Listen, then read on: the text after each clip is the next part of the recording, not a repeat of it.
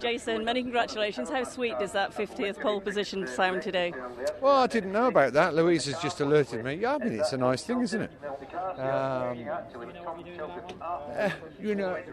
I guess it's better for you. We know that you've had problems and you haven't been representative of the speed that we know you have. So to put it on pole position today must be very satisfying. It's a great thing, but it is a great thing. But if I'm truly honest, even though it's ace, don't get me wrong, I'm a bit smashed up from this year because we're not competitive, and my car won't do what it meant to. And do you know what? I'm just a bit knackered with it all. So of course it's great, but if free practice 2 was another example, it's just miles off the pace, and it won't go around corners like Ashes will.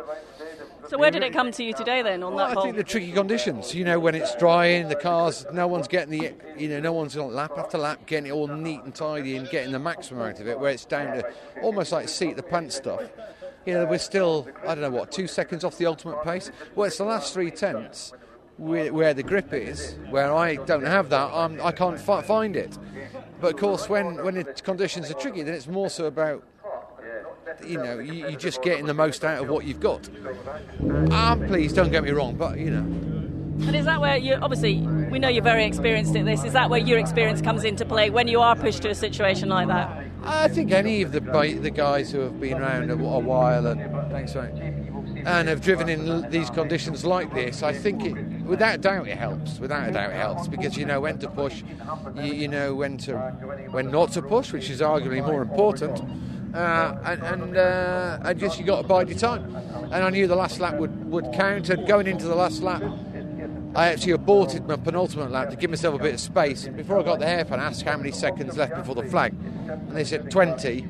And I knew I'd probably have about 3-4 in hand, because we know how long it takes. So, all that. Whereas I could have kept on. I could have kept on it, and then my lap would have been compromised. So it's all that stuff you learn over the years, I guess. So what's your expectations for the race 1 tomorrow? Well, of course I want to try and win. Whether or not I've got my car is good enough to win, I don't know. But I'm also mindful of the fact that Ash needs some help, and if it means I'll move over and let him win the race, then I'll do so. There'll be some cash changes hands, no doubt, but I'm out the championship. But it's really important for Adrian Flux and Subaru and all of our great friends and partners that we do the best job we can for them. And if I can't win, then the obvious choice is Ash.